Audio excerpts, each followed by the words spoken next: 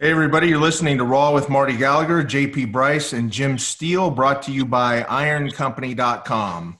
All right, so today we're humbled to once again be in the presence of the greatest powerlifter in the world, Mr. Ed Coan. Welcome back, Ed. Hi, guys. Thanks for having me again. Absolutely. Thanks for coming back on and tolerating us once again. Yeah, that's pretty easy. Yeah. So we appreciate that. So today what we want to do is go through what we call power personalities, world champion powerlifters that you guys have known and even competed with over the years.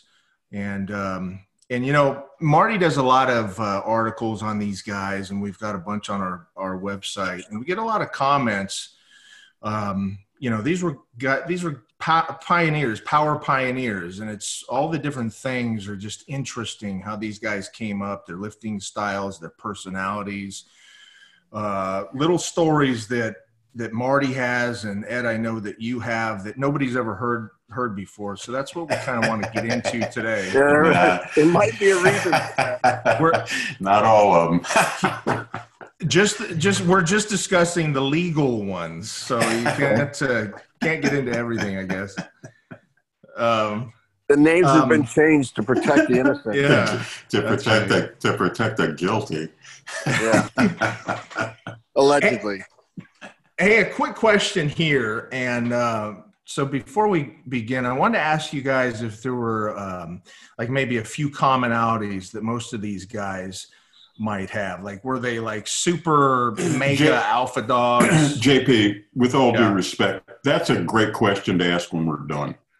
Well, I wanted to kind of ask it in the front. Could you just ask us about somebody, and then this will emerge as we get into it, right? Well, keep that in mind. What might be some commonalities as we go through, because I'm interested to see, you know, what that might be. So let's start with Bill Kazmaier.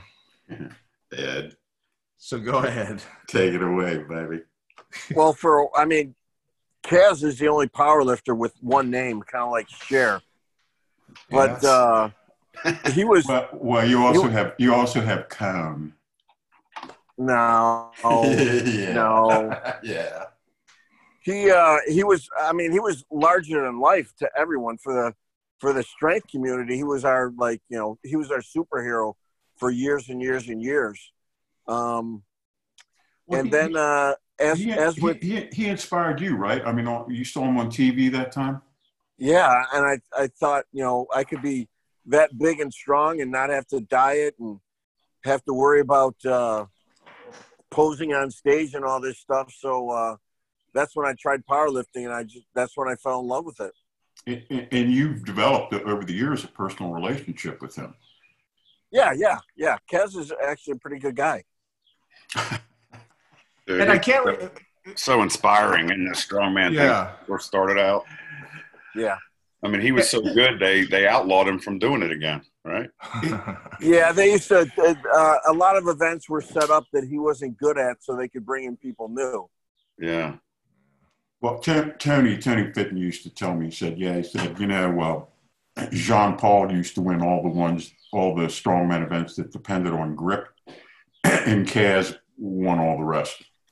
Yeah, that's what, you know, sometimes if they had a deadlift, like a coins for deadlift or deadlifting a bunch of ladies or something like that for show, if they allowed straps, no one even came close to Kaz. Yeah. Well, he held the IPF world deadlift record at what, 887? Wow.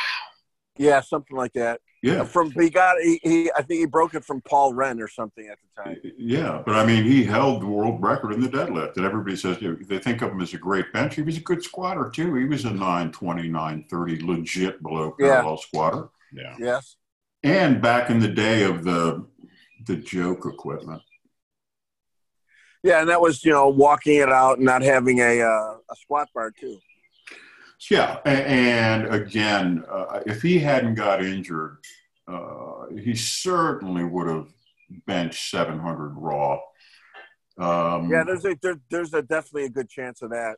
Yeah, and he would have pulled over 9 and certainly got that squat up to close to a grand. And he could have pushed his body weight even up further. I mean, he was about 330 when he was at his strongest.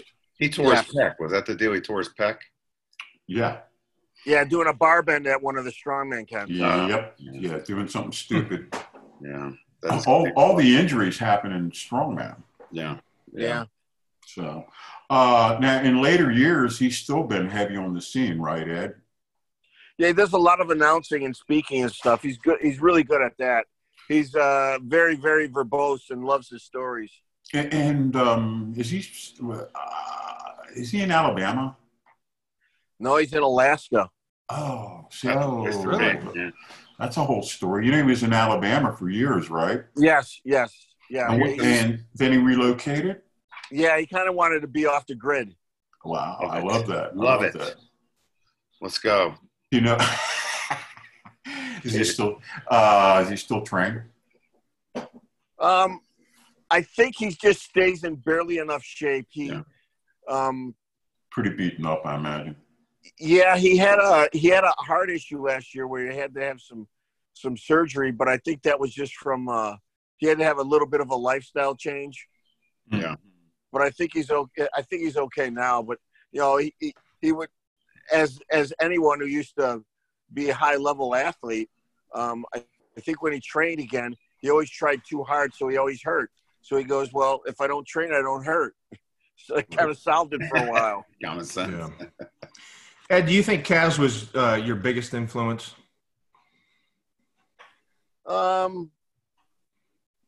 No, he's the one that just got me started a little bit.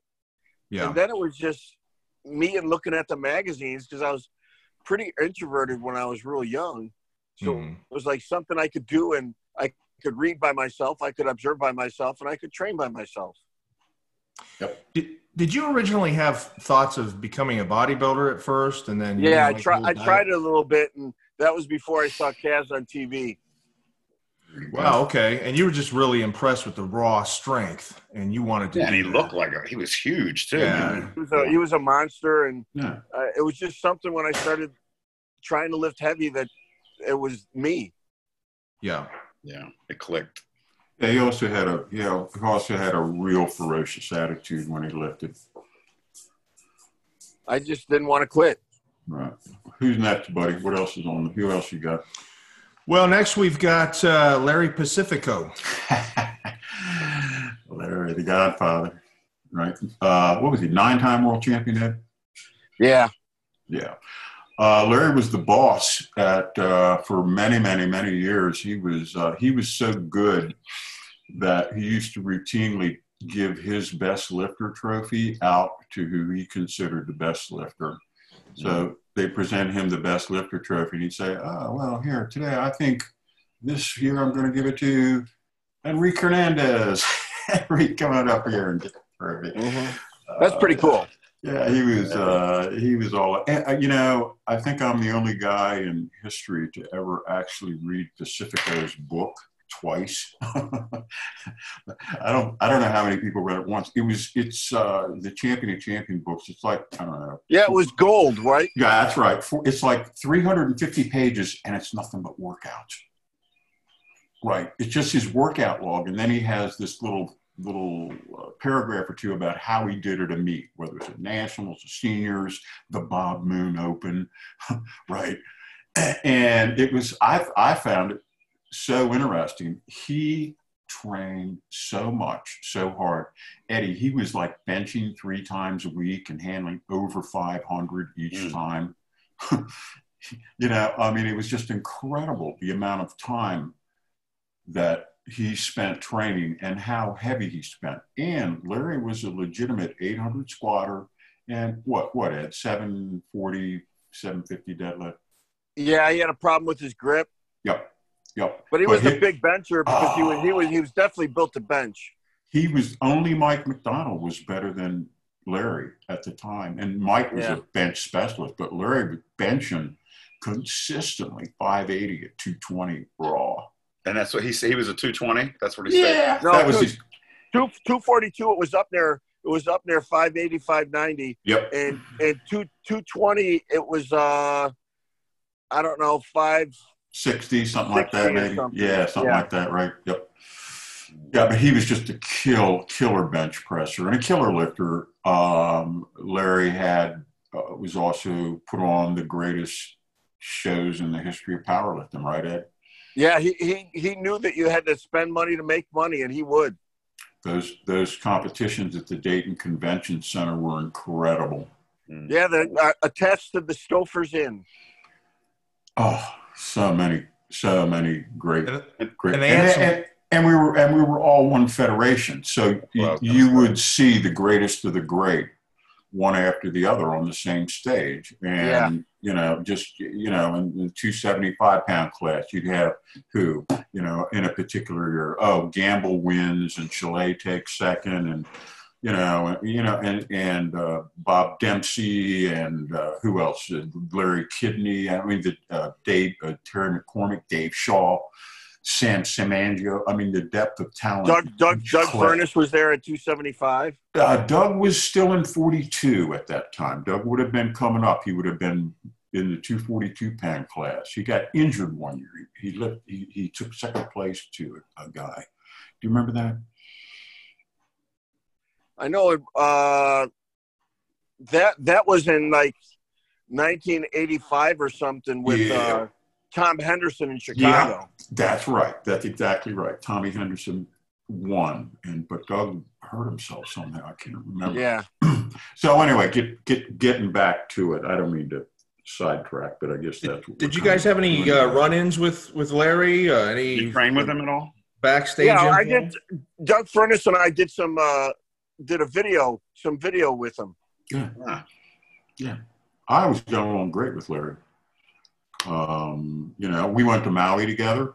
Those were great. That was great. Remember that? Yep. Those are great meets. In fact, you had some of your best meets in history over in Hawaii. Yeah, I did some good ones there.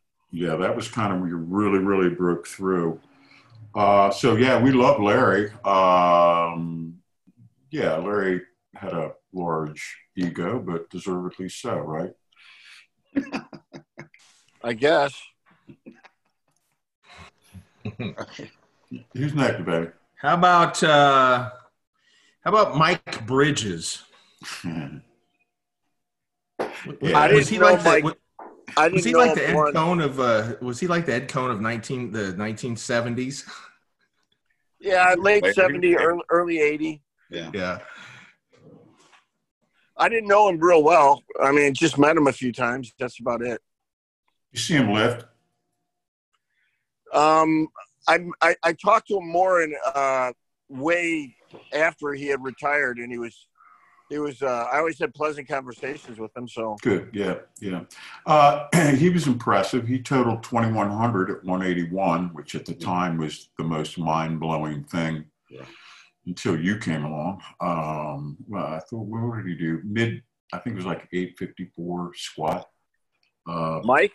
Yeah, when he totaled to 2,100, I think he did an 837. 837 squat. Bench was what, 529 at the time, raw with only 2 hour weigh-in. And his deadlift was what, 750, 770? Yeah, right around 750 or 55, something like that. Total 2,100. Now, at the time, 2,100 was winning in the 242-pound class. Right. And this is a kid weighing 180 pounds did it. And he stood like, I don't know what, 5'1" or something. He was extremely short. Yeah, he was very, very, very short. I remember Muscle Fitness did a feature on him. That's how I first heard about him when I was a kid, when I was in high school. Strange trainer, too. He had some unique ways of training. Did a lot of singles. Wasn't there supposed to be a big showdown between Mike and Ed in the 181-pound class? Yeah, at the 1984 Nationals. He had gotten sick. And then he retired after that for a long time. Oh, well. Yeah, and then you took over after that. Yeah, that was my coming out. Yep. Yeah. And he tried to make a comeback, didn't he, a little while ago? When was that? Oh, he did some comeback. He did some comeback stuff in the USAPL.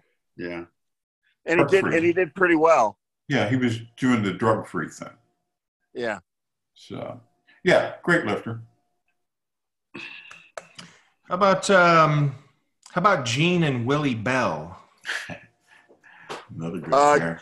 Gene was really, really quiet. Yeah. A very nice guy. Really, really quiet. Great physique. Great lifter. Yeah, you could never count out Gene. No, He could make one lift look hard and then never quit on the next lift that was way heavier and still make it. I think he was the dominant lifter in your time, other than you. He had gotten beat at the Worlds a couple times. Did he? In the U.S., he was definitely unbeatable. Right. And his peak, I guess he was peak as a 181er, right? Yeah, he did some really good lifts at 198. Yeah, I bet he would be. Well, he lifted for forever too. I mean, he lived into the Masters. Yeah, he did. Right? And he lifted for a long time. He was one of Sean Scully's armed forces lifters. Gene was a career Army, yeah. Yeah. He was stationed in Germany for many, many years. Yeah, and always soft-spoken, intelligent, very thoughtful in his training, very intellectual. Yeah. Yeah, and then Willie, Willie was his cousin, I believe. Willie was in Florida. I don't think he was a cousin. Somebody told me that.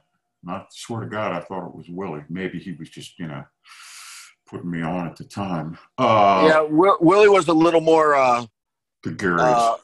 And he would be like one of Kirk's buddies a lot of times. Yep. Overseas. And there are a couple of tales about them in Amsterdam that we cannot tell. Yep, Willie the Hammer Bell. Hey, you're virgin. You're getting close. Okay. I have no idea what you're talking about. You're right up to the line. So yeah, but Willie was a great deadlifter. 242-pound lifter. 5'10", very well built. 2,200 total. Yep, 2,200 total, right? And him and George Hector had some battles. Man, I handled George when we went up against Willie at the APF Seniors, and George had an off day, and Willie beat us. And that was after George dropped down in weight from super heavyweight. Yes, that's correct. And George also had some issues at that meet. But Willie was a Terminator there for a while. But Doug Furness. There you go. That's my buddy. All around a great athlete, rodeo football player, gigantic legs, could still do a full split at 275. Mm-hmm. Very methodical and basic in his training. He taught me a lot about programming and exercise selection.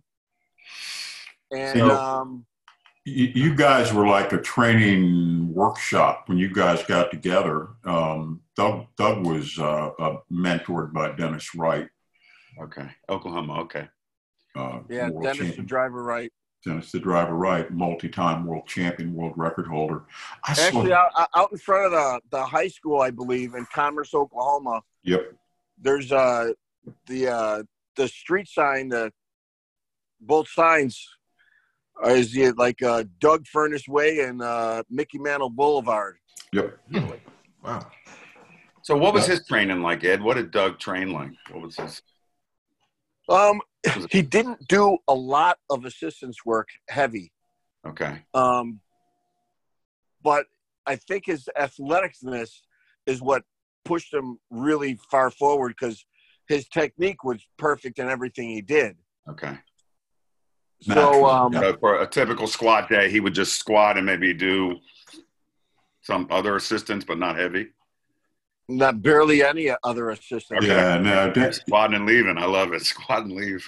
And when he worked with Dennis, Doug told me that Dennis had them squat twice a week, and they'd come in, help me on this. They came in one time a week, and I think Doug said they did, I don't know, like a 3-2-1, and then he had him come in days later and do like pause reps, sets of 5 or something like that, right? Yeah. So they didn't need anything else. Well, then Yeah, that was in Dennis's garage. Yes, in Dennis's garage, right? And then he said when he got stronger, he had to drop the second day. It's just too much. So he gets out of, he played for Denver, right? So he had a lifting great athlete and a lifting background. Well, he made it all the way through camp, and then he blew his hamstring out. And in those days, there was lots and lots of athletes to choose from. So everyone was dispensable. Right, right. Yeah, so if you get hurt, that's He also said he did not get along with Dan Reeves, the coach. He said there was a personality conflict between him and Reeves immediately. And so he gets out, so he's done with that. And then how long after that did you meet him, Ed? I met him when he was still at 242 in the very early 80s. Yeah, so he'd been competing a little bit already. Yeah, because he did some competing in high school a little bit for fun. Okay, and then where'd the rodeo come in? Oh, that was from when he was a kid from Oklahoma. He was a badass. I mean, this guy was a badass, too. He was raised in that. Listen, that's crazy, man. Those guys are the toughest guys in the world, man. Those guys. You got to have some guts there, boy. And him and his brother Mike. And together they played on a high school team that won the state championship within their division. Mm-hmm. They both actually played for Tennessee at the same time. Wow. And but Mike was on the line. Mike was a lineman. Doug was a blocking fullback, and they played on the same team as Willie Gault and Reggie White. Yep, and they are actually a lot of other phenomenal NFL guys too.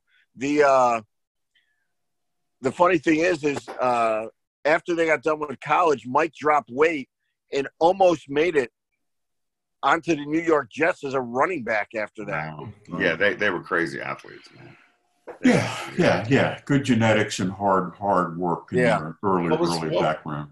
What was his demeanor like when he lifted or when he competed? Was he an outgoing guy like Kirk, or was he a No, nobody was an outgoing guy like Kirk. Okay, well, almost there, or was he more like you and everything was more on the inside? Yeah, much more quiet. He wasn't quiet. He was stone cold. He was like, don't mess with that guy. Well, when you play in front of 80,000 people, nothing gets you too shaken up. You're just, this is what I got to do. Yeah. You and him together kind of created this amalgamated training routine, which I don't know, Ed, I would kind of describe it as what would you say? Power power. Yeah, I liked a lot more assistance work, right. But he was good at programming and numbers, and we'd always put our heads together about that stuff. Right, and he was always extremely conservative in everything he did. Conservative. Oh yeah, he would walk up and do a 980 something squat at nationals, and everyone would be like, "Dude, you got to squat over 1,000. You'll be the first guy to really do it at a nationals." And he goes, "I don't need to."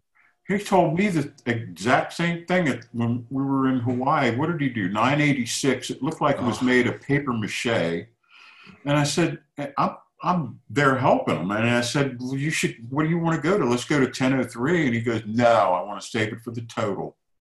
Yeah, he had a goal, man. Marty. And he hit 2,400 that day with the 600 bench and an 826 squat. Marty. 826 dead. I don't think he even practiced the dead, did he, Ed? He did, but it was limited because he would have an allergic reaction to chalk on his hands where he'd lose a layer or two of skin.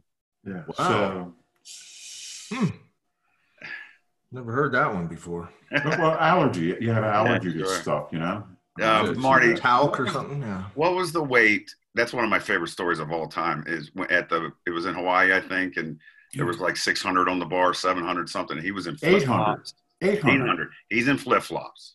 No, he's just he had his wrestling. No, they have his wrestling shoes on, but they weren't tied. They weren't tied. I'd wrestling. Ed used to do that same stuff. Ed's shoes would be untied. I'm like, God damn! What if you trip? Put tight shoes. And he walks over, right? Yeah. And he's just got his, you know, and he just takes it out and he steps back and he squats at one and he puts it back in. I went, God damn, Doug, I mean, if you need, excuse me, if you need a spot, you know, we'll spot you. And he said, good. He said, Marty, it was only 855. Love that story. Yeah, roll out of bed strength. Yeah, Yeah, right. I'm like, That's right, JP. That's I'm right. like, what? Yeah. Yeah, did you adopt any techniques from Doug, like on the bench or anything? No, he was more technical than I was. Yeah. Okay. His squat is like perfect, man. It's like Yeah, he had a high bar squat where he would really flare and open up. That's kind of how I came up with open your taint. Yeah. You're getting close again, Ed. Mhm. Yep. Yeah, he was a big dude too, man. I like hearing about him, man. Great stuff. I think his hip flexibility allowed him to squat so upright. And he was a sumo, right? Wide stance sumo. Yeah, not too wide. Not too wide. Not real wide, but he would really open up a lot. Push his Yeah. knees way out. Yeah. But he was a wide stance squatter. Not as wide as you think. It was Nah. because he was able to open up and he had a high bar Yeah. straight up that it appeared wider than like a power wide squat. Right. Mm. All right. I was never comfortable with squatting wide like that. I always screwed with my hips. It's very individual, man. That's because you're tight as a drum. Well, if he's doing the splits, then he could be a little wider, you know. That's right. Yeah. When you can do the splits, JP, then you can squat wide. Yeah. Oh, that's a good point. And when he did the splits, he put his head on the ground at the same time. Oh my God. Jeez. And what's funny was when he was trying to teach Ed Cohn how to stretch out, and he'd have one a piece of cardboard in the back warm-up room, and I'm walking past, and Doug's like patiently going, "Now, Ed, relax," and I'm like, "Oh, this is not going to end well." You remember that, Ed? I try to forget it. He'd have pieces of cardboard, and you guys would be on the cardboard stretching out. I'm like, oh no. Yeah. What was the cardboard for? It was like to designate You didn't their want to space? sit because you didn't want to sit on the concrete. No yoga mat. That, or you'd be on the concrete. I think he did it to me just to keep my mind busy. It worked. Your mind was pretty busy. How about all right, is that enough on Doug? Yeah. How about Mark Chalet? Oh God. That's your boy, I never hung out with Mark, and I think he would have definitely pulled over 9 if his training and health, if he paid more attention to his training and health instead of just going crazy all the time in the gym, because he never could recover. Oh, it was crazy. So Marty, he went against Gamble. Yeah. Was that 275 or super? 275. He couldn't handle Gamble. Gamble was something. Huh? Gamble was too much. Gamble was a monster. We'll get to him. Mark, what a body, right, Ed? Yeah, Mark was in shape. What a physique. It was wide shoulders, long arms, powerful arms. He looked like a gorilla. And tight. He was, naturally lean. He was not a piggy eater like you. Mark did not slam calories like Kirk did. But Mark he taught me a lot about how little you can do and still get results. There was nobody who trained less and got better results. Would you agree, Ed? Yeah. I don't know how you could train less other than not train. It was like once every 10 days on each lift. And in the end, he was doing each lift every other week. Yeah. Oh my God. Some of the guys I know that did that was Stan Efferding used to do that because he had such a background in bodybuilding already that he didn't need to do as much assistance. So if he tried to push himself too much, it just beat him up too much. Yeah. So every other week would be his heavy. He would rotate squats and deadlifts. Yeah, but this is a super strong guy. We got good results. A lot of the tactics that Chalet taught now, we don't do. Mark used an exclusive menu of singles. That's all he did. I mean, he might do a triple on a couple of warm-up sets, but on the top sets, he would work up to a single in the squat and the bench on Monday. He'd work up to a single in the deadlift on Thursday. That was it. No, nothing else. And this is a guy who, Eddie, I saw him do a legitimate 880 deadlift in the gym. I loaded the weight. It would have passed anywhere. In the meet, he pulled 860. So, he was incredibly strong in the squat. He had a good squat, too. His bench was not good. Marty, you've said you couldn't do any less than Mark Chaillet did in the gym. Do you think he discovered his extreme minimalism through his – now, you've said before that he wasn't all that fond of training a lot of times. So no, I don't think he was. Do you think because he wasn't all that into training maybe that he just happened to train that way and find out that that's what his body responded best to? Or do you think he was more technical than that? No, I don't think there was a lot of thought went into it. I think that Mark just got by with the least he could get by with. Yeah. And he was just a great athlete. And he was almost a starting center at University of Maryland. He was and he didn't care about that too much either. You know what I mean? Just blessed. And but I tell you, still, it's just he taught me a lot, and he was closer to me. He had a great family. That was the best gym I ever belonged to, was Chaillet's Fitness there in Temple Hills. That was an incredible. That was 6 years. We trained together for 6 years. He was closer to me than my own brother. Yeah, and his dad was a cop or something, wasn't he? Yeah, he was a big time cop for the Washington D.C. Metropolitan Police. Yeah. There's a good picture of you guys that we have on the website. I think it's when you're in Hawaii, and you're talking about how just wide Chaillet is. You could really see it there in that picture. I mean, he does look like a gorilla. He's humongous. Widest shoulders I've ever seen in a man his height. Biggest hands. Yeah, too. his body structure is pretty cool. Yeah, huge hands, thick bones. That's like, oh, that guy's built to lift some weights. Yeah. You always wondered, though, what if he got on a program, like Cohn, and really buckled down? And it was always that, wow, what if Chaillet ever took it to the next level? It could have been freaky. He probably would have had to weigh, 300, 310, something like that. I think that's where your mind comes into play. Like, some guys are great physically, they don't have it mentally. Correct. To do, to exceed in any other way, but the way they're doing it, which is the only way they can mentally handle it.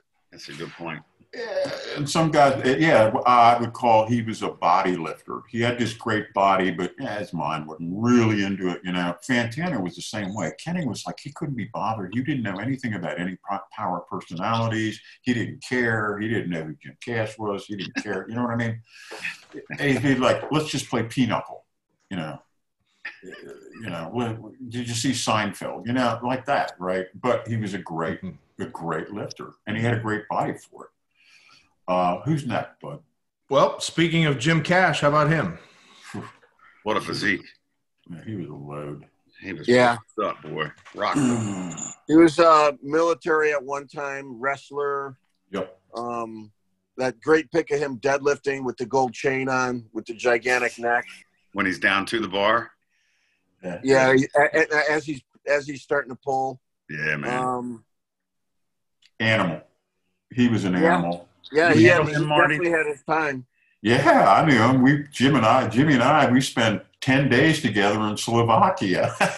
Right, you were telling me that story on the way to Virginia Beach. Yeah, we can't tell all those. Man, that sucks. You can tell that one. But I tell you, what was it? 837 at 220 at deadlift. Yeah. And other than you, no one touched that deadlift weight. Not at the time. Now, or even now, because now you got to say, well, they didn't squat 775 first. Yeah, there's a lot of guys that are known for being just specialists. That can't count. You got to have big weight in your back first. Yeah, right. There's a few guys. There's a few guys that I mean, they're not gigantic squatters, but at least they compete and they do squat. No, I understand. Yeah, great. Yeah, no, I get that. But Cash was, I don't know, 5'6", 5'5", lean. He was a high level wrestler in the Army. He was going to try out for the 1980 Olympics, as was John Gamble as a discus thrower. But Carter canceled the Olympics because of the Russian boycott. Mm-hmm. So both of them got into powerlifting after his wrestling career, and Gamble's track and field career came to an end. And because they were just such great athletes, as was Furness, great athletes rise to the top in powerlifting very quickly. Yeah. Right. He looked like he had a bodybuilding physique too. He looked great, man. He was inspirational. It's a wrestler physique. It's a low body fat wrestler physique, and he had tons of endurance, and he could train all day, and he could out train you. Where was he? He could out outlift you. He was in Dayton, Ohio. He was in the same town as Pacifico, and they hated each other. They did. Oh my God. Was he the first guy to deadlift 800 at 220 in the 220 class? No. Vincentella did that 10 years before. Vincentella did that 98. Yeah. Yeah. So I saw Cash at his peak, and no one could handle him. He was totaling 2,100. I saw him at the competition. Remember where he beat Fred and Larry? Remember Larry was doing his comeback? That was in Austin, Texas in 1983. Yeah. No, this was a later one. That was the first one. There was a later one where Larry was making a comeback after he'd had the finger thing. Yeah, I don't know where that one was. That was Chicago. That was Chicago, and Fred squatted 880, right, at 220. Yeah. Wow. And Larry had a good meet, but Cash beat everybody, and Larry. Anyway, I should tell that story. Never mind. Is that one of those illegal stories? Yeah, just halfway telling out of school. I'd be telling out of school. Well, see, in '83, it was Cash going up against Ladnier and Hatfield. Oh yeah. And Cash was getting ready to take his a pull that would have put him ahead of Ladnier, and Larry told one of the judges right when Cash was about to walk out on stage, after he got psyched, to check him for oil. Like he had oil on his legs. So right when Cash was about to go out on stage, he started walking out there. A judge stopped him and asked to check him, and it blew his fucking whole psych. Yeah, of course. That was the goal. Break his psych. Wow, dude. Yeah. That's awful, man. Another time he spilled a Coke. Well, anyway, never mind. Go ahead. Keep going. They didn't like each other. That's the point. That's for sure. This is crazy. Yeah. It was a rivalry. I remember one. I can't say this. How was Cash not murderous after that, man? I would have been. He was. Yeah. He was. There was some genuine animosity there. Yeah. He wasn't the guy that showed up to the platform with swim fins, was he? No, that's Tony Fitton. Is he on the list? Is there a picture of that, Ed? Maybe a bonus anywhere? No, Tony never showed me any of that. No. All right. Jimmy was a good balance lift. He had a good squat. I don't know what, 770. I think his best squat ever was like 810. Yeah. Okay. And a bench 485 without a shirt, kind of 220 bencher. Yeah. Sounds right. And then the big deadlift that no one could come close to. That was his shotgun. He pulled that thing out and all right, see you all later. Bam, and I was over. He said, "What do I need?" You always got the impression with Cash that he always had a little left. Yeah. Yeah. I agree. So, great. So who else you got? How about Dr. Squat? Fred. Yep. Freddie. Fred Hatfield. You go, Ed. You knew him. Fred pushed the limits on everything. Yeah. With his health, with his training, you name it. Everything he wrote about, he at least tried first. He would experiment on himself with all these training, all the speed work or explosive training. It was. He wasn't into speed work. He was. His thing was to be explosive with intent, no matter how much the weight is. As long as you put the effort in to be explosive, you got more explosive. Right. Yeah, he had a huge influence. I mean, we still talk about compensatory acceleration, and that was his deal. You know, that's what you're talking about.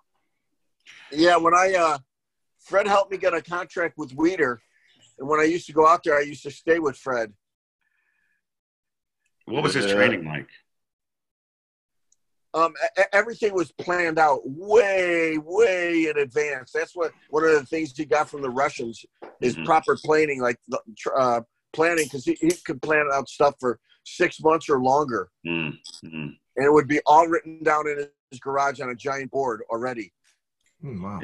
Right. He was super to me, and I called him out of the blue when I was first trying to squat 800, and we did my whole program over the phone, and he didn't act like I was bothering him. Cool. He was just super to me. And when I studied for my strength and conditioning exam, I used his book. I couldn't understand the NSCA book, but I could understand. He wrote it in layman's terms, and then I could understand the sliding filament theory when he put it where in practical terms. Yeah. Smart guy.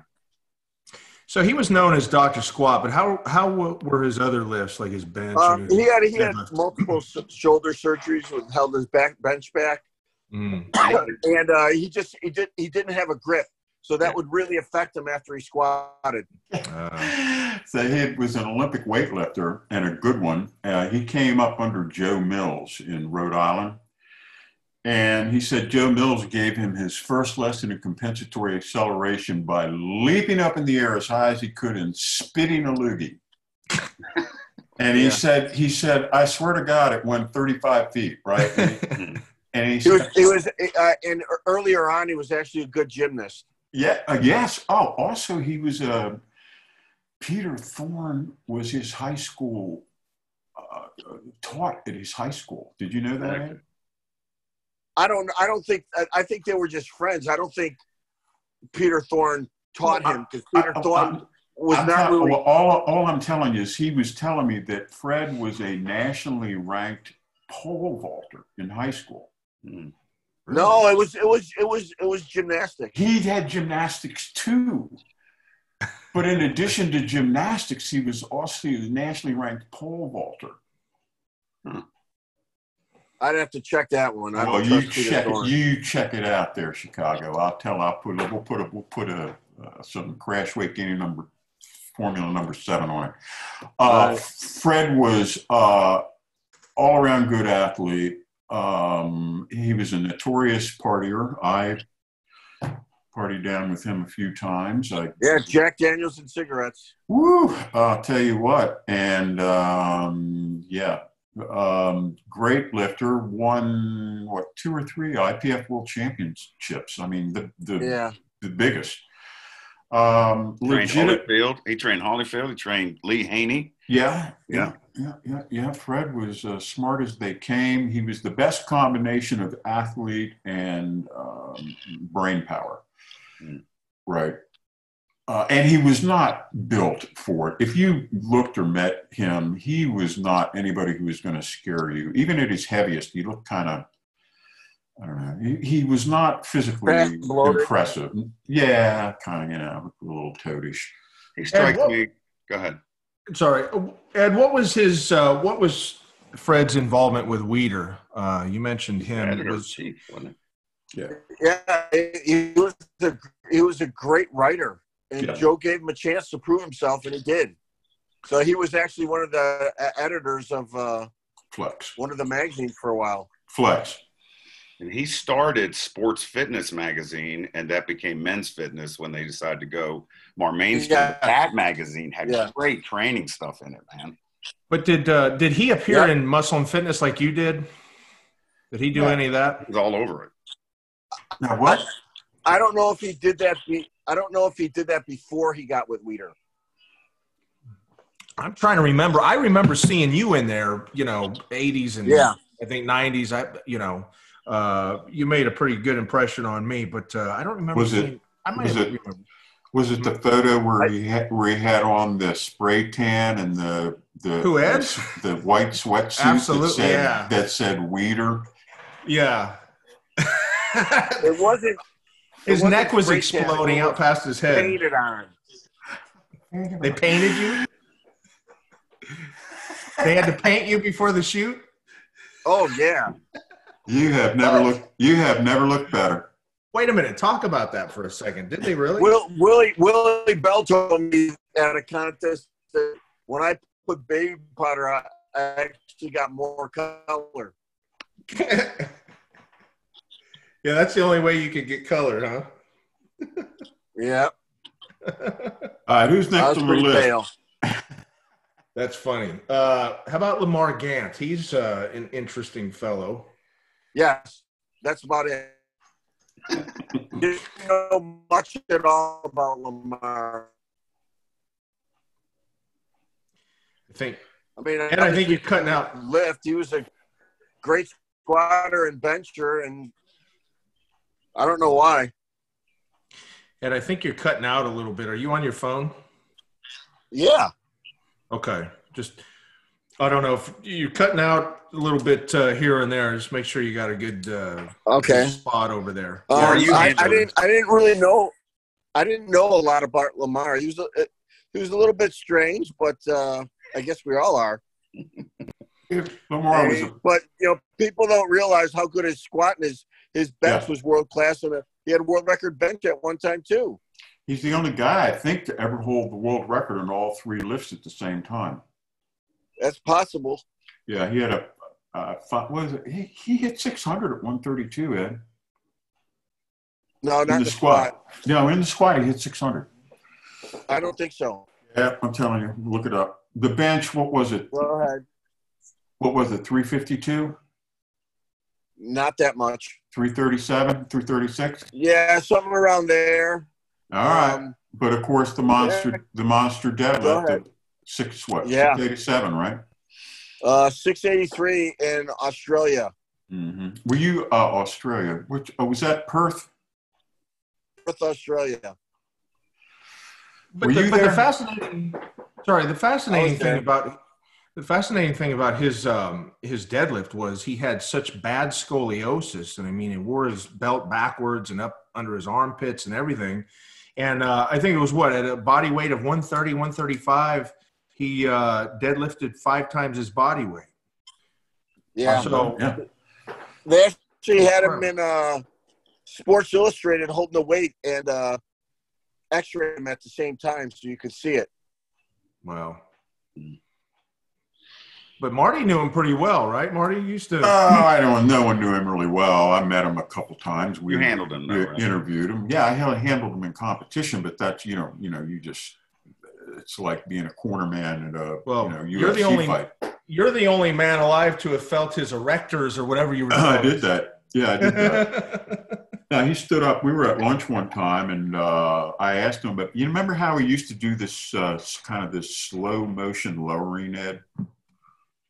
He'd lower himself down, but it was like in slow motion." Yeah, yeah. And I asked him about it, and he said, I'm building tension. He said, come on over here. And so I walked around to the back of the table and said, put your hands on my spinal erector. And I did. It felt like a statue, right? It felt like marble. And he starts going down slow, and his back pops out like, I don't know, the monster in Aliens, right? And he's a short, strange man with these incredible spinal erectors, right? But as he's lowering, they're curving. It was like a scene out of Aliens. Cool. Not really, but it was, he was so hard. Right, his muscles were so tight. It was just like, wow. He was a lifting machine. How about Dan Austin? I handled Dan, and where were we at? We were in Orebro, and he won best lifter. How many worlds? He won what? 14 worlds or something? Oh no! He didn't win that. Danny, no. National. No. Nationals? No. He was not that.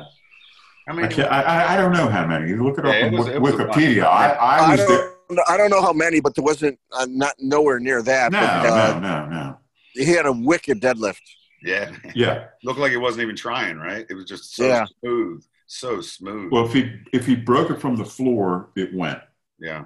And I handled him when he pulled the world record deadlift at 165. And he won the best lifter. Now he's a 148er. Okay. 148, not 165. All right. Well, I coached him, and he not at 165. All right. I coached him, and he won best lifter. And yeah, but that was for the lightweights, but it was at 148. No, he won best overall lifter for the competition at the Champion of Champions banquet. Yeah, Champion of Champions. Correct. Okay, you with me? So Jorma Virtanen comes up to us. He had bombed out at 181. This is a bad man Finn. And he comes up to us, and he's got his little posse of Finnish guys with him, all these giant Finn guys that look like cast members in Vikings.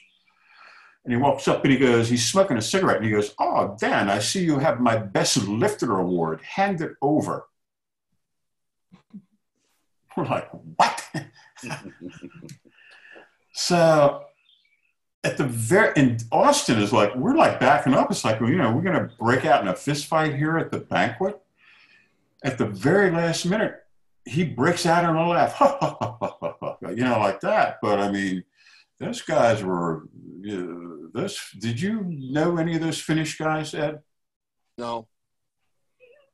Did you know know who they were, but I didn't, none of them really spoke any English, so there's no. Well, we stayed next door to them one time. Every time they opened the door, there was like this hurricane of Marlboro smoke would just come out of the room. Yeah. These boys were rough. Well, onward. All right, how about Dave Jacoby? He was pretty quiet but intense when he lifted for little spurts. But if you just talk to him, it was like, "Hi, Ed. How you doing?" That's now Dave. He was another guy that was he was a minimalist. Didn't he train like one day a week? He was a truck driver, right? Yeah, twice a week. I don't know if I think it was for Yellow Freight or something at the time. Yeah. I used to see him once in a while. If he came to Chicago, he'd call me and we'd go out to dinner. Yeah. But he was a lifter that another guy that had a great physique. Yeah. Great shoulders. Great shoulders. Tiny waist. Yeah. That one picture of him is that's him, right? Coming out of the booth. He's got the Superman outfit on. Superman. Yeah, that was a cover of Powerlifting USA. Pretty cool. Yeah, that was a good cover. Yeah. Do you remember his setup, Ed? In the squat? Yeah. It was like this 6-step setup. Yeah, he went pretty wide too. Oh, he was wide. And him and Joe Ladnier, you go 1, 2, 3, 4, 5, 6. Now we squat. I'm like, wow, you're so wide. Oh. There's videos on YouTube you can watch him doing that. And when you think he's got his stance set up, he takes more steps outward. I know. It's like, it's like he's doing squat splits or something. Always got down low though. The good legal squatter. Yeah. No one beat Dave. A lot of people tried. Did he ever set a world record? I don't know that he did. I don't think so, but he was so consistent even in all his lifts. And no one ever beat him. I mean, a lot of guys tried, but Thor Kritzky didn't beat him. Who else? Kirk didn't beat him. Willie Bell didn't beat him. Joe Ladnier didn't beat him. I don't know that anybody beat him, did they? No. He was the winner, man. He was the man there for what? I don't know, six years in a row, I think. For a while, yeah. Yeah. And what was his? I think they were from Canton. Were they from Canton, Ohio? Yeah, I just know he was an Ohio guy. I don't know exactly where. I think he was from Canton. His guy was Pep Wall. Yeah. Yeah, that was his coach. We tried to get him to lift for blacks, but they wouldn't have anything of it. No, I left with Pep. I said, "All right, buddy, that's great." Did he have an athletic background? Like, was he a football player or anything? I don't think so. I don't know anything about him. Hmm. He's kind of a No. mystery man. Yeah, just a real quiet guy. Okay. How about Joe Ladnier? Joe and I were like the same age. The first time I met Joe is he was a 198er at my teenage nationals in Greensburg, Pennsylvania, and he already looked like a 25-year-old adult male. Didn't he get to the Worlds at a really young age, or the Nationals, won the Nationals, something like that, right? Yeah. He was going against Hatfield, I think. Oh, That's when Pacifico had recruited him. Okay. He worked for Larry at the health club chain. Oh, okay. Yeah, he was national champion at 19. I thought he was the only guy that could possibly end up in your class, Ed. He just seemed like there was a time in his career where he had it all together, and he had the genetics. He had I don't know. At 242, he was gigantic and like Herculean. Scary. And then he got hurt. Was that it? It threw everything off. Okay, that was what it was, right? And is that what spun him into bodybuilding? He had already been doing a lot of bodybuilding, but I think he, when he had moved down to Florida and was working for Suncoast Gym, a guy named Dick Armitrout, and their lifters down there, that's when I think he blew his leg out. Oh. And then a few years ago, he came back, right? Was that to power lift or bodybuild? No, he came back he did come back and did a little bodybuilding, but then he came back as a power lifter. Oh, okay. Wasn't he doing geared lifting for a while? Yeah, just with the shirt. Yeah, with the shirt, right. But, I mean, he was throwing up some – and he got – how tall do you think he was, Ed? 5'8". Okay. But he got – I mean, he was massive at 242. What did he get his body weight up to? Wasn't it something crazy? He was in the 275s after that, but I think that was just too heavy for him. He must have been just ready to explode. He was, because you know who he kind of reminded me of at his heaviest, and I didn't see, at 242, I saw him when I saw that great competition between him and Dave Jacoby at 242, where they turned down Dave's third attempt deadlift with 800 that would have given him the win. Right. And they were, check it out, Ed. Okay. Remember that? Huh? No, was that in Ohio?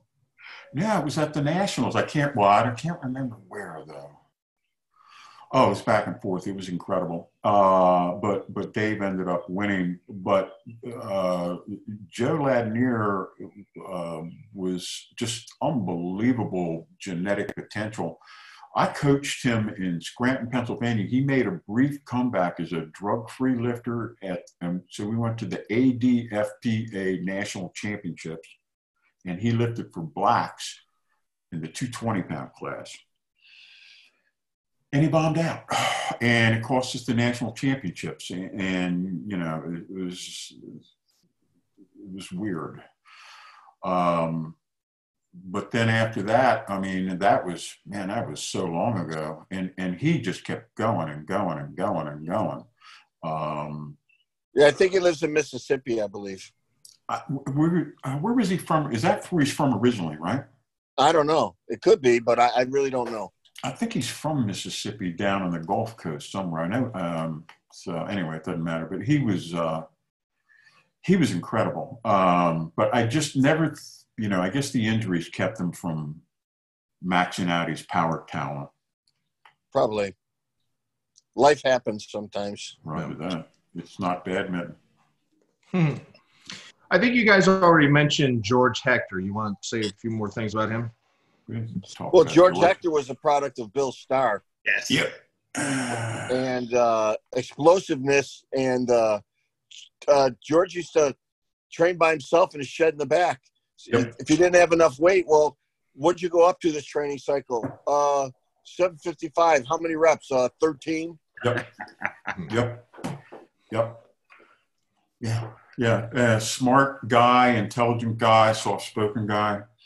Really nice guy. his son's a big kid that lifts and I think did some track throwing. Marty, were you ever around him in the Maryland area? Didn't you say he came into a meet or something? Oh yeah, I coached George at the APF National Championships. Where were they at? I don't remember. Well, we went up against Willie Bell, whatever competition that was. That was Larry Pacifico in Ohio. There you go. Thank you very much. You probably even remember the year. No, not really. Okay. George, he had this weird thing though that he would take his last squat warm up on the platform. Huh. He insisted on that. And I said, why? He said, you're throwing away an attempt, man. He said, don't argue with me. This is the way I do it. I'm like, okay, whatever you say. And so, he would open with whatever, 7:21. Mm-hmm. But then we missed the third. We missed the third with 8:65 that he needed. You know what I mean? It's just like, but So he used his last warm up as his first attempt. Yeah, and it defied logic, and the rest of him was so logical, but he was insisted upon that. But yeah, he was famous for that high rep training, and I saw him squat 950 at the Potomac Open. Wow. And I think the most he'd done was like 775 for, I don't know, 9 or something. How big was he? 360. Oh, he's a big boy. And Star discovered him, or he trained him, or what? Yeah, he was got all his basic boot camp from Bill Starr. Yeah. No, when he dropped down to 242, he's the only large human I ever saw that had no stretch marks, no loose skin. It was muscular as hell. Hmm. Even his head shrunk. Did he do that to compete, or did he do that for his health? He did that because he looked like Hercules. Oh, he was incredible looking. Really? Forearms and arms and legs. Calves. Yeah. Calves. And he looked like Omar Sharif. Yeah, they trained in it was they called the shed something. I forgot what they named it, but Starr used to write about it in his columns. They'd been there in the middle of August in Maryland. It's like, 100-some degrees in there. All right, fact check me, Ed. So when George totaled 2,400 as a super, correct? I believe so. Yes. So when he dropped, and his best deadlift as a super, I believe, was 850. Anyway, when he dropped down to 242, he actually got a bigger deadlift than he had as a super. And he was squatting, I don't know, like 860 to 880. Sound right, Ed? I think the squat was lower. And okay. I don't know if the deadlift was in the, I don't know if it was over 850. I don't think it was that. No, it wasn't that. I'd say 837, something like that. Yeah. And the bench, but he had a big bench, like a 550 raw bench, right? Yeah. So again, and this is after he's dropped down from weighing 360, and his post-workout, after he would finish training, he told me that he would drink a gallon of milk and eat an entire packet of Oreo cookies. Doesn't sound bad. He got phlebitis. Eventually he got blood clots and some stuff shook loose, and that kind of ended his career as a super heavyweight. But he was firing down, I don't know, 2 gallons of milk a day, every day. Yeah, there was another lifter in ADFBA USAPL who used to, as a heavyweight, you'd always see him with a gallon of milk with him or something, named Sean Cullen, and he ended up having to drop weight too. So it's just overindulgence. You keep your weight up. Yeah, well, they're not naturally big people, and the only way they can keep their weight up is by stuffing themselves with all these calories. And as soon as they stop, they shrink up. But George never. I don't know why he quit. I don't think he suffered any serious injuries. He had actually went back to school and stuff. I could be. He always had my highest respect. Yeah, a very good guy. Well-spoken, nice. Didn't talk any shit. I never heard him cuss like you just did. No. Thank you. Hey, Ed, were you a big milk drinker? Speaking of milk. I still like milk. Yeah, but back in the day, did you drink a lot of it? Like, Marty's always saying that's what they always did after a big workout. I don't know. I never had to pay attention to it. Did you ever stuff yourself ever? No. I tried to stuff myself once when I visited Furnace, and I ended up on the ground for 2 hours screaming and crying. See, you're so unique in that way. Everybody else, you just get to like a normal body weight and that's it. But I mean, you were good at 165, world level at 181, 98, 220, and 242. I mean, and you would think that you would have to purposely manipulate your nutrition, but you really didn't even have to pay that much attention to your nutrition, did you? No, I let my weight go up as it wanted to. As you age, does it naturally? Well, the more weight I handled, the bigger I got. Yeah, but you didn't find yourself, oh, I'm so ravenous, I have to eat twice as much food now. No, never had to. Yeah. Yeah, I remember one time we went out to eat with Jean Dene. Yeah, you love Jean, right? So we stopped somewhere and we got hot dogs. And you got 2 hot dogs. And Jean came running up and she goes to me, did he use mustard or ketchup? Yeah. The good days. Well, Ed, last time we had you on, we were asking you about your diet, and you were just said you did kind of whatever, and I was kind of surprised by that because I thought you'd be very scientific and every 2 hours and a certain amount of grams of protein per each meal and all that. But you said you did whatever. No, I could just look in the mirror and see how I looked and how I felt and knew what to eat. Well, also, if I might, you were a clean liver. You never drank, you never smoked, you never had nasty habits. So, that helped a lot. So anyway, who's next on the list? And I slept a lot. Yeah. Well, you had that luxury, right? I do too. Yeah. It's incredible. I was always recovered. Yeah. Always recovered. Yeah. There you go, buddy. I was always recovered. What's next? O.D. Wilson. Yeah. What a monster. Very, very nice, gigantic man. Baby. He was the biggest, I think at the time, he was easily the biggest human I ever saw in my life for a long time. Well, yeah, 4.25 or a little bit more at 6'6". Yeah. Wow, I didn't know he was that tall. Wow. Yeah. I saw him. Man.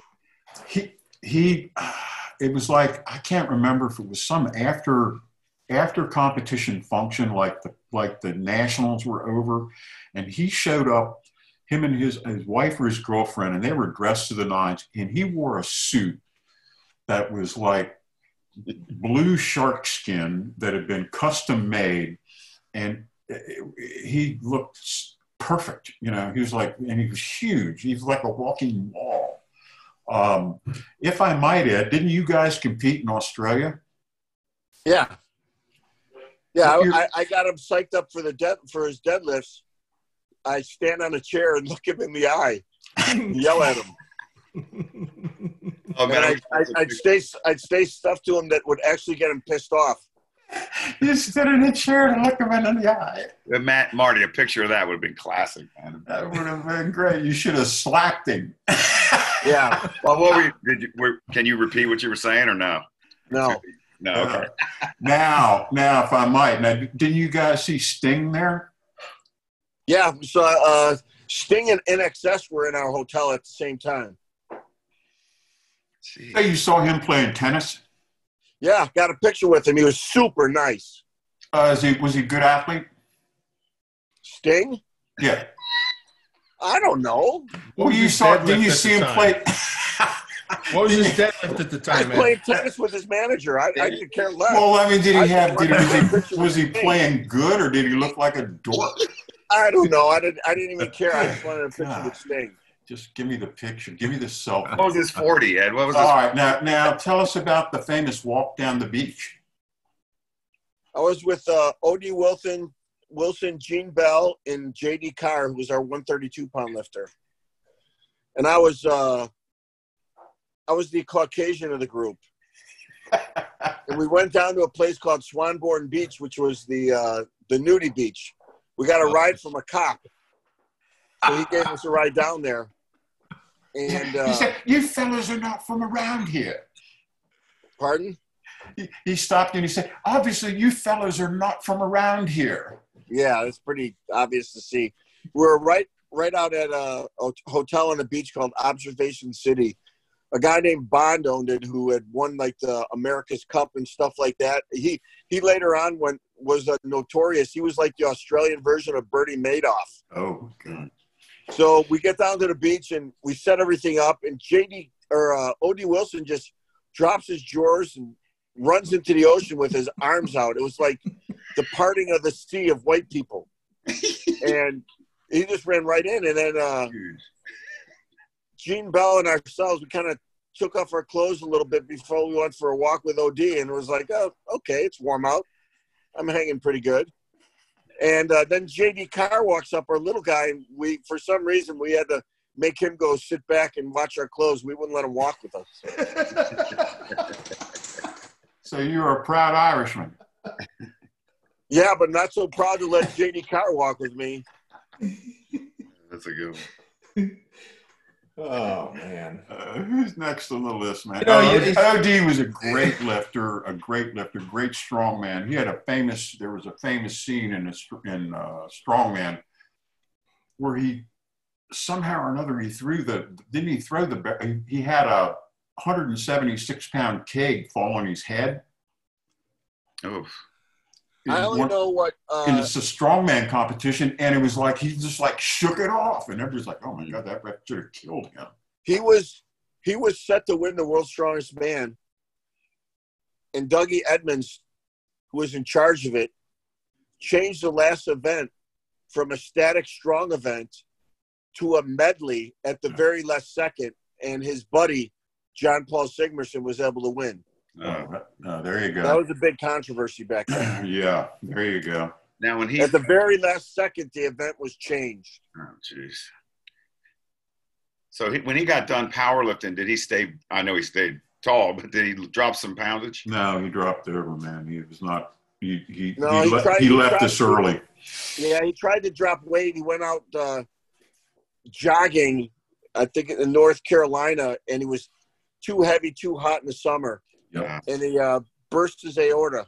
Wow. Yep. Way too young. Way too young. All right. What a nice guy. Oh, we loved him. He was the best. How about Doyle Kennedy? There's another great one. I loved Doyle Kennedy. Yeah, everybody did. What a great coach. We went to my first Worlds in '84 in Dallas, Texas, because it had to be switched because someone in Europe couldn't do it at the last second. And John Pettit took it over from Texas, so we're in Dallas. And Doyle had us all come up to his room separately to talk about our attempts.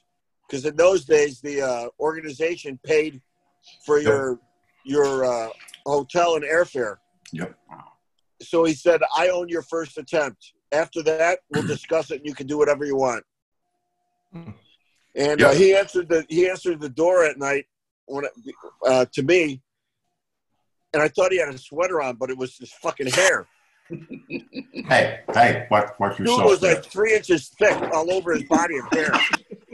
That picture of him deadlifting 900 or whatever. No shirt on. Yeah. You Sasquatch. But how he talked to you and the knowledge he had, but when being calm was fantastic. Oh yeah. He had a strong following up there. He was a power lift magnet up in the Pacific Northwest. He was in Portland. Yes. Yeah. He worked in the courthouse, and his wife was, what was she? She was, what was her name? Ramona. Yes. And so they were power players. He was the winningest IPF coach of all time. He had 6 straight world championship wins as a coach. No one equaled him. Not Sean Scully. Nobody. Wow. Yeah. He turned out good lifters. He turned out all those guys up in the Pacific Northwest. They all got better. He turned out Ruthie Schaefer. He was just really, really good. Yeah. at getting people strong. And he was strong. You know, all kinds of, you always got the impression with Doyle that, you know, you didn't see the best of him either because of injuries or circumstance or whatever. He finally pulled 900 in Hawaii. He probably could have pulled it years earlier. That was always kind of my impression of him. I agree. Yeah, great guy. Another one died early. Doyle. I mean, he had some blockages or something that he had cleared away a couple times, but he said the issue with him was, he said his cardiologist told him, he goes, "You were just way too big for way too long." He goes, that was the problem. He was my height. I'm 5'10". He was what, 320, you think? Yeah, 320 plus. Yeah, 320 plus. But for way too many years. Yeah. And he was a really, really good college level shot putter and discus thrower. I think he was in the top 5 in both the shot put and the discus in his senior year in college. Good athlete. Good athlete. Yeah. So, there's a famous picture. Yeah. Where, Eddie, you're standing there. And I guess Jeff Magruder probably had you guys out. It was you, Doyle, Doug Furness, Fred Hatfield, and Magruder, right? And you're standing together. You remember when that might have been? Did maybe Jeff have you out for something? Because I think you all had on similar shirts. That was a Pac West Health Club chain. There you go. So anyway, you're all standing there, and I'm looking. I say, "Wow, what a great picture! What great lifters!" I'm looking at Doyle. I'm looking at Doug. Oh, Doug looked massive, right? Fred looked good. Fred looked big, right? And Magruder was 580, 600-pound raw bencher, 242. Yes. Actually, I think he did I think he actually did 595 raw before. Okay, yeah, genuinely strong bencher. I'm looking at all these guys, and Ed, you look like somebody's kid, right? Compared to these guys. And I'm looking at I was still real young too. I'm looking at the picture and I'm going, and Cone outlifted every single one of them. And then I looked again and I said, I look at you and you look so small in comparison. I said, you lifted more than Doyle ever did. Oh, you lifted more than Doug ever did. Oh, you lifted, you know, and just down the line. And I said, it seemed physically impossible, right? You're standing next to these guys. Furness looked like he was at his peak, man. Yeah, you know the thing about that picture? You're I'm the only one left. Yeah. Yeah. I didn't even. Yeah. Magruder's no longer with us? Yeah, Magruder had Lou Gehrig's. Oh, I didn't know that. Yeah, died a few years back. Oh, see, there you go. I'm behind that. You're the only one left, man. Wow. Yeah. Well, yep. Who's next? How about Dan Wobler? Danny Wobler. Never knew him. Never even met him. Yeah, I met him. I knew him. Genuinely strong guy. Raw talent. You always got he was always looked a little out of shape, Ed. You know what I mean? Yeah. Even as a 242er, it's like, yeah, that guy could lift a 220. You know what I mean? He always looked a little chubby, but he was just a strong kid. John Black told me, he said the first time this kid walked into the gym, he said, this is Black talking. He said, at the time, he said, I was doing like 455 for, 8. He said, this kid walks in and does 455 for 12. Mm. And he's like 15 years old. He said, I'll give you a free membership. And so that was the start of that. Yeah, I saw Dan lift in Hawaii. He lifted against Chalet. You were there, Ed. No. I've never met Dan Wobler. Well, Dan lifted there. No, not with me. No, well, I'm just saying he was at the Hawaii meet because Martin beat him. He bombed out in the squat. He had 3 squats turned down, and that was I don't ever remember him in a meet with me. He might not have met you. He might have come in at the last moment and left right after that. I don't know. Well, he was there, and you can fact check me on that, Ed. Oh, no, I don't care. Who's next on the list? How about Shane Hammond? Shane's one of the nicest guys I know in all of lifting. Now you guys went to South Africa to compete, and that's where that African safari video comes from that we've got on Yes. YouTube, right? Yes. Yeah. Squatter. What a great squatter. Jeez. And he could, what was his deadlift? It was only like a mid-7 because of a grip Okay. grip issue. But he was a pretty good bencher too, 550 or so. Right. Oh, yeah. We lost Shane to Olympic lifting. He could have hung around and done better. He did really well. And in that, not ever having to do it. All those other kids start so young, but, he came over. He's so strong already. He did great. And I think it was in Milo, him squatting 800 with nothing on, just a shirt and shorts. Yeah. He took fifth at the World Championships, which was incredible because the 4 guys ahead of him were definitely. You sure it was 5th? I thought it was a lot lower. You better. Okay, you fact check me on that, Ed, because he placed 5th at the Worlds. Okay, and that was actually really, really good. 436 snatch. Yeah, something right around there. And 436. Fact check that too. No, it was 435 actually. It was 197.5 kilos. If you want to be right. But his clean and jerk was around like 534 or something. Yeah, might have been 535. 534 is the mark. So what's he doing now? He's training a little bit, and he's helping his son out. I saw some video of him on Facebook. Okay. And he's in Oklahoma? Yes. Yeah. So if people don't know out there, I've only seen him on films, but his squat was dive bomb squat, man. Yeah. And he had really, really big knees. He had the bone structure for it. He had bones like a dinosaur. Really? Yeah, that was really huge. Thick. Huge. What did he weigh? Was he 330? No, he was when he powerlifted, he was 360. Wow. I saw him at 325 do a standing backflip. Oh, can you imagine? Man, he's an athlete too. Wow. That's why he picked up Olympic lifting with relative ease. You could only imagine. And again, he was not playing on a level playing field. Right. The Iranians and the Eastern Europeans were definitely doing some sort of state-sponsored gassing. They used to say that as high as Shane used to do a clean, if they could clean it with that much explosiveness, they would have been able to snatch that weight. Right. Yeah. Exactly. He's an Oklahoma guy. Who trained him? He's self-trained pretty much. Really? Yeah. Right. Yeah, that's how he developed that crazy style where he would just just let go and be able to bounce up with what incredible 950 pounds. He started off because pounds. Rich Peters that ran all the meets from Nassau. Shane started off in Nassau before he switched over. Right.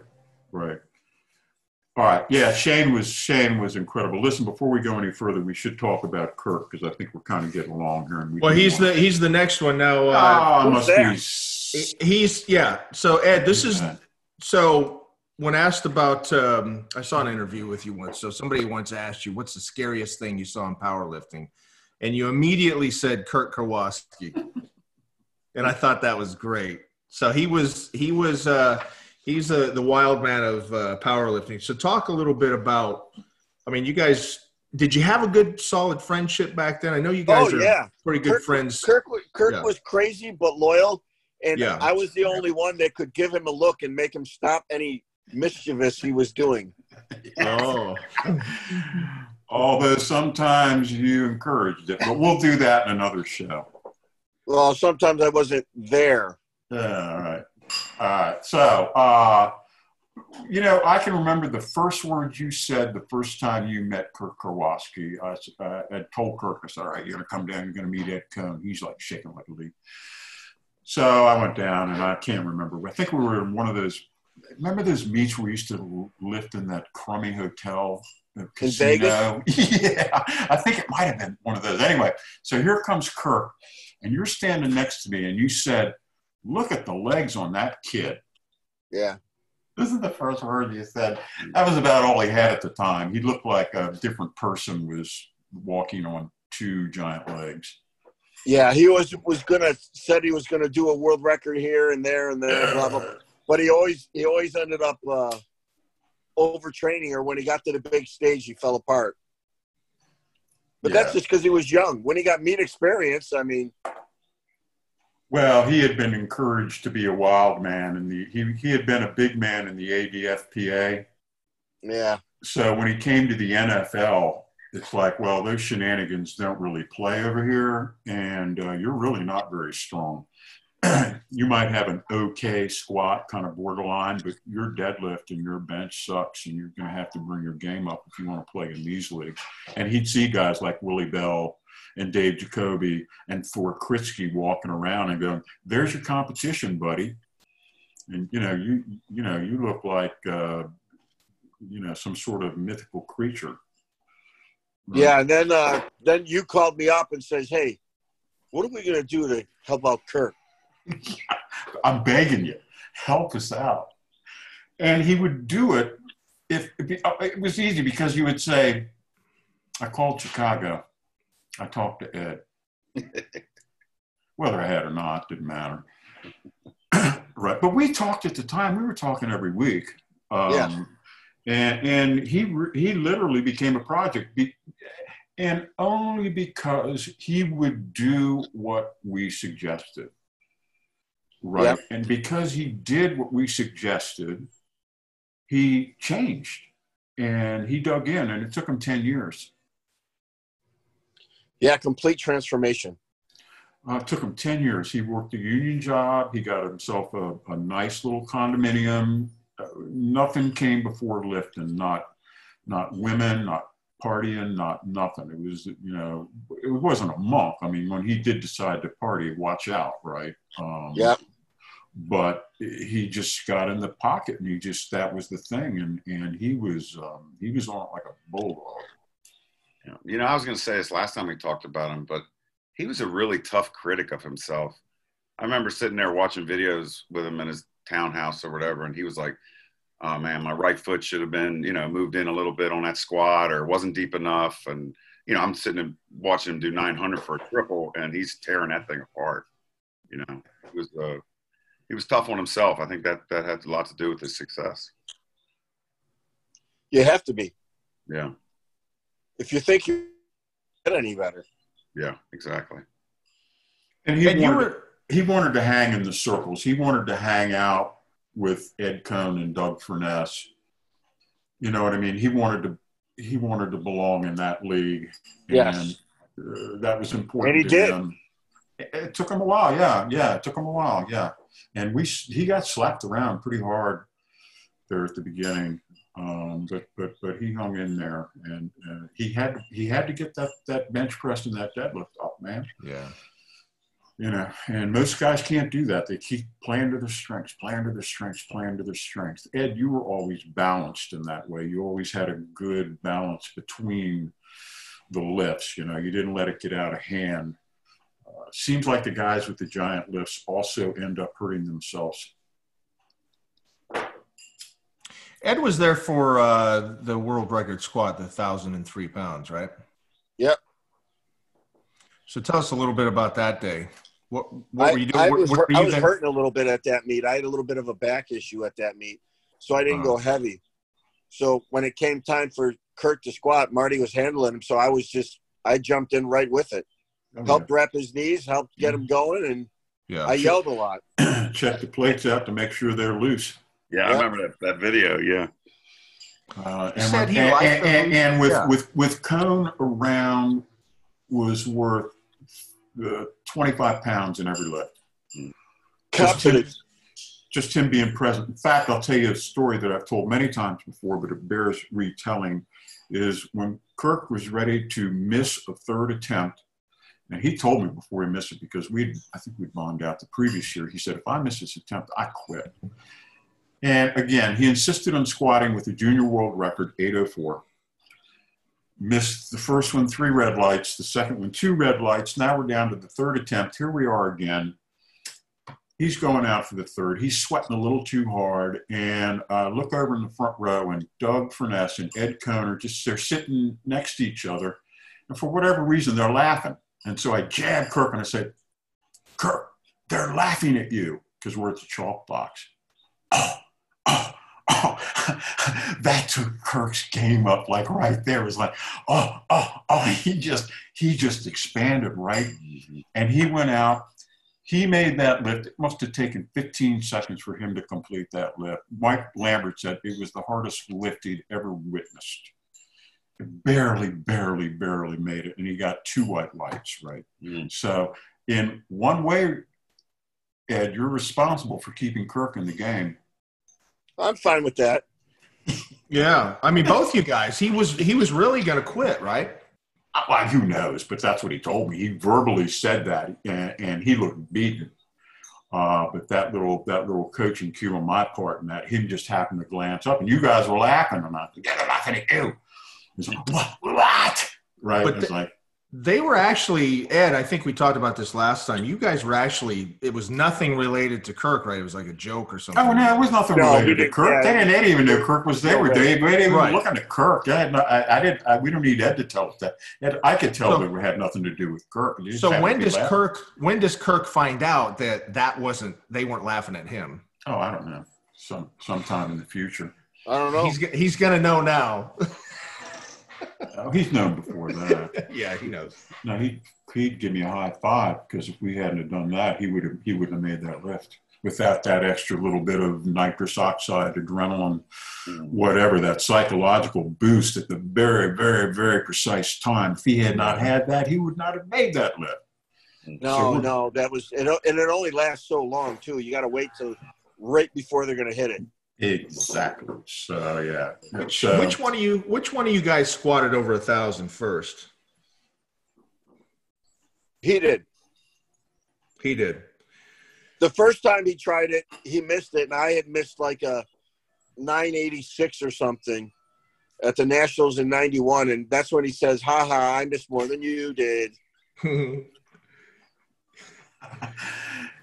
So then you came back, you finally did it. Now, when you hit it, was it, and we've talked about this, Marty's written about this before, sometimes when you get your ultimate goal, your ultimate lift, it's anticlimactic. Now, was it that way for you, or were you just totally, jazzed about it? No, I went on I had another meet where I hit a pretty easy 1019. Yep. Yeah. And I had a lot more in the tank, but I mean, that's just what you call for the day. Yeah. That was to beat Hatfield's 1014. Yeah. Mm. And when you hit the 1,000, similar to how you and Doug got Kirk fired up, I think Kaz being there lifted your game to the next level. I think it really helped having Kaz was there for my 1019. He was there at the 1,000. No, the 1,000 was in Vegas. Kaz wasn't there. You can fact check me. I don't have to. I already know I'm right. What weight were you when you hit the 1019? Were you 242? No, I was actual body weight, I was like 236. Okay. Damn, man. Crazy. What'd you bench? Did you bench? 573 or 578 that day. Yeah, I missed the 595 or a 589 or something. Right. I remember because I didn't like the benches. The benches were too squishy. So when I went to push, I pushed a little bit more off one side, so I kind of squished over to one side, and I missed it because I was uneven and just couldn't lock out a side. God. Just standardized stuff, right? Yeah. So anyway, swinging back to Kirk, he's unique personality. I think his psychology really worked in his favor. I think that he was able to draw on crowds, whether it was in training, especially in competition. He was electrifying, and he drew on that energy, and he created that energy. Yeah, he drew on a lot of electricity off the crowd. And it worked for him. With you, I don't think it would matter whether you lifted in a darkened room. I mean, it's you're like Dorian. You just seem to be it's more like a military campaign than it is. It's like, this is what I did in training. These are my attempts. This is what I will do. Yeah, exactly. Whereas Kirk, it's every time you go with Kirk, it's Woodstock. Yeah, definitely. You guys talk much lately, or? No, but the one thing I know is that Kirk will never change. He'll always be Kirk. I don't have to worry about him. Yeah. As long as we keep him healthy, he's unique, and we don't want him to change. He's no, he's a loyal guy. If he's your friend, he's your friend. He's not going to change. And he's the best possible Kirk. He really is. Somebody's got to be the rock stars, right? And True. he's just so good at it. He's just like the guy who's just a natural front man. And he has no problem getting out there and doing it, and he still has it. We've had some training sessions over the past year where he's still, the guys are just electrified when he lifts. Yeah, he's like our version of the Rolling Stones. Yeah, our Keith Richards. Yeah, I can't believe he's still alive. Did he talk about doing anything after he retired? Like, some of these guys have gone into wrestling and done different things, but did he mention that? I'm sorry. Not to me. No, they didn't. No. I think he knew his role, and when time is up, you kind of know it, and your body's a little tired. It doesn't want to do that shit anymore. Yeah, and you just have to accept it. And he escaped without any horrible injuries. Yeah. So he's rolling on.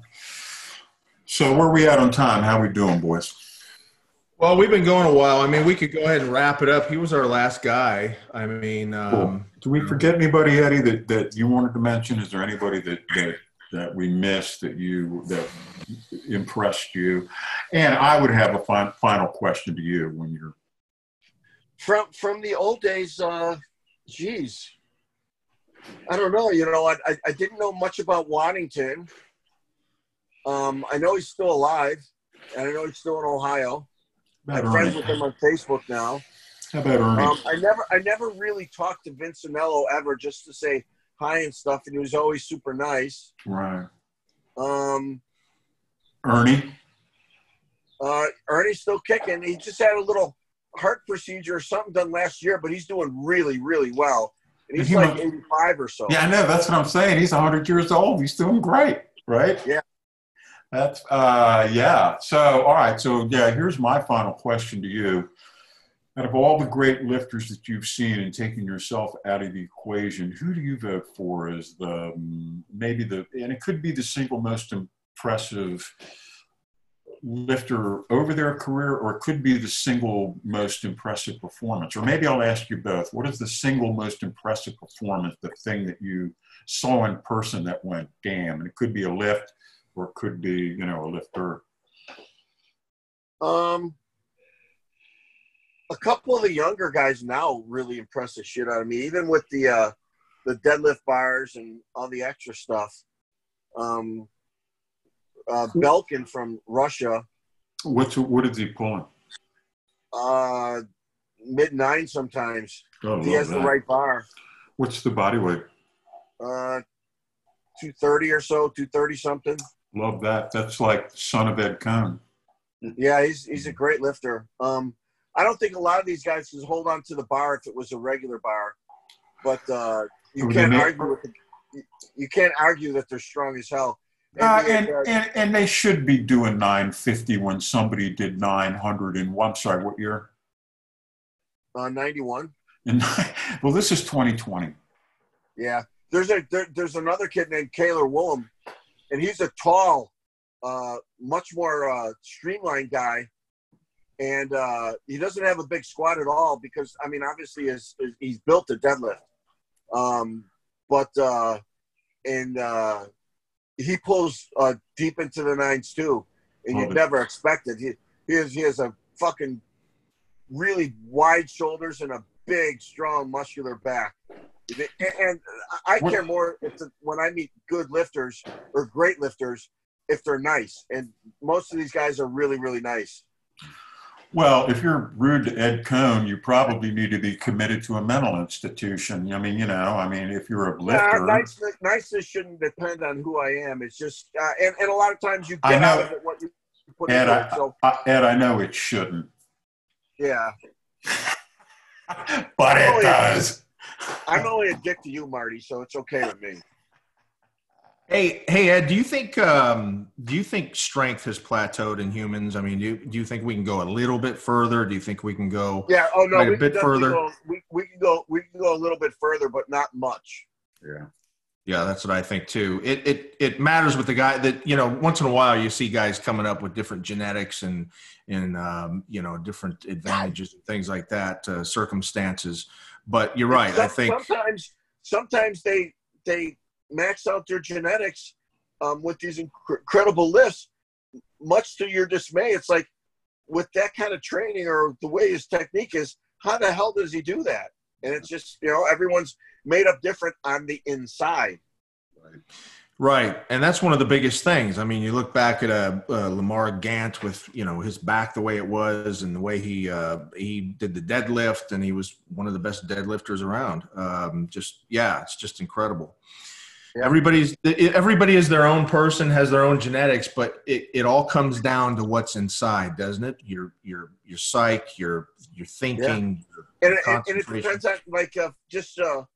on physiologically on the inside. Yeah, I mean, just a little angle difference of your hips could make a difference from flat shoes to Olympic shoes to a high bar squat, a wide squat, a low bar squat, whatever it is. How you point your toes even. Right. And that's the good coaching. And we do have technical archetypes. We do have technical ideals, and we make allowances for, obviously, if you're long torsoed and short legged, like myself and Ed, right? You have certain technical limitations if you're, long legged, short torsoed, whatever. But whatever your structural alignment is that you can attain optimal biomechanical leverage, which is really what you want. Yes, you have guys that come up. For example, Lawrence Taylor, the ex-Giant linebacker, supposedly can consistently hit the golf ball 400 yards with the worst technique ever seen on a human, right? Which is 75 yards further than Tiger Woods. So whose style do we copy? We don't copy Lawrence Taylor, right? Yeah. You copy Ed Cohn, you copy, and Ed, you had pristine technique because you had me. But it was, yes, exactly, for you. But it was pristine. It was technically perfect. Yeah. How does it feel and how does it look? If it looks and feels good, then it's good. Don't change it. Yeah. And are you not hurting yourself? Yeah. Do you think if you were lifting today, you could have taken yourself further, your lifts and things, with all the I probably would have science and everything? Pushed more, but the pushing I encountered was just all put on myself to what I could max out my own body. I enjoyed the training part more than I did competing. Oh yeah, right. Yeah, that's one of the things that we wanted to ask you too. That's good information because. Would you retroactively change anything about your training? Just a little bit in the way I peaked, maybe. Right, but the general template is like, no, we're fine. Yeah, I love it. Thank you. Stuff, man, good stuff. Yeah, that's great info, Ed. We always love having you come on. We really appreciate it. Oh no, you guys are great. What do you want to plug out there? What do you got going on? Actually, in a little more than a week, I'm having the first Ed Cohn Classic in Omaha, Nebraska. Right. Well, how does that work? A friend of mine, Brett Carter, that owns Omaha Barbell, has a really nice gym, unbelievably equipped. And him and his wife, Amber, are some of the best people I know. And he came to me. I did some seminars for him. And he came to me like 3 years in a row wanting to know if I ever thought about it. And I always brushed it off. And then I said, okay. And his eyes lit up. And it's going to be really cool. Have gift bags for people. Have, $6-7 grand in cash for the lifters. have a lot of fun and meals afterwards. His gym is a really good sized gym, and his back doors, the giant doors that you.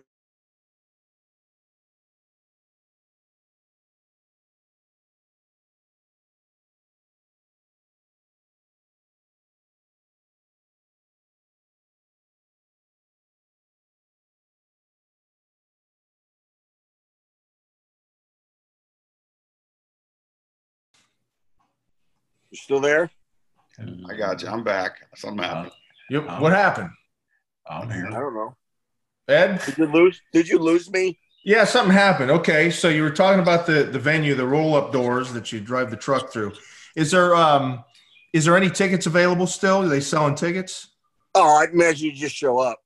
Now, where's it? Where's it? Omaha Barbell in Omaha, Nebraska. Great, Omaha, Okay. great. I'm sure you guys. I'm sure they have fabulous steak restaurants out there, and I'm sure that it's a great vibe. And I'm sure. I wish we'd have known about this a little bit earlier. We would have been happy to plug this thing up.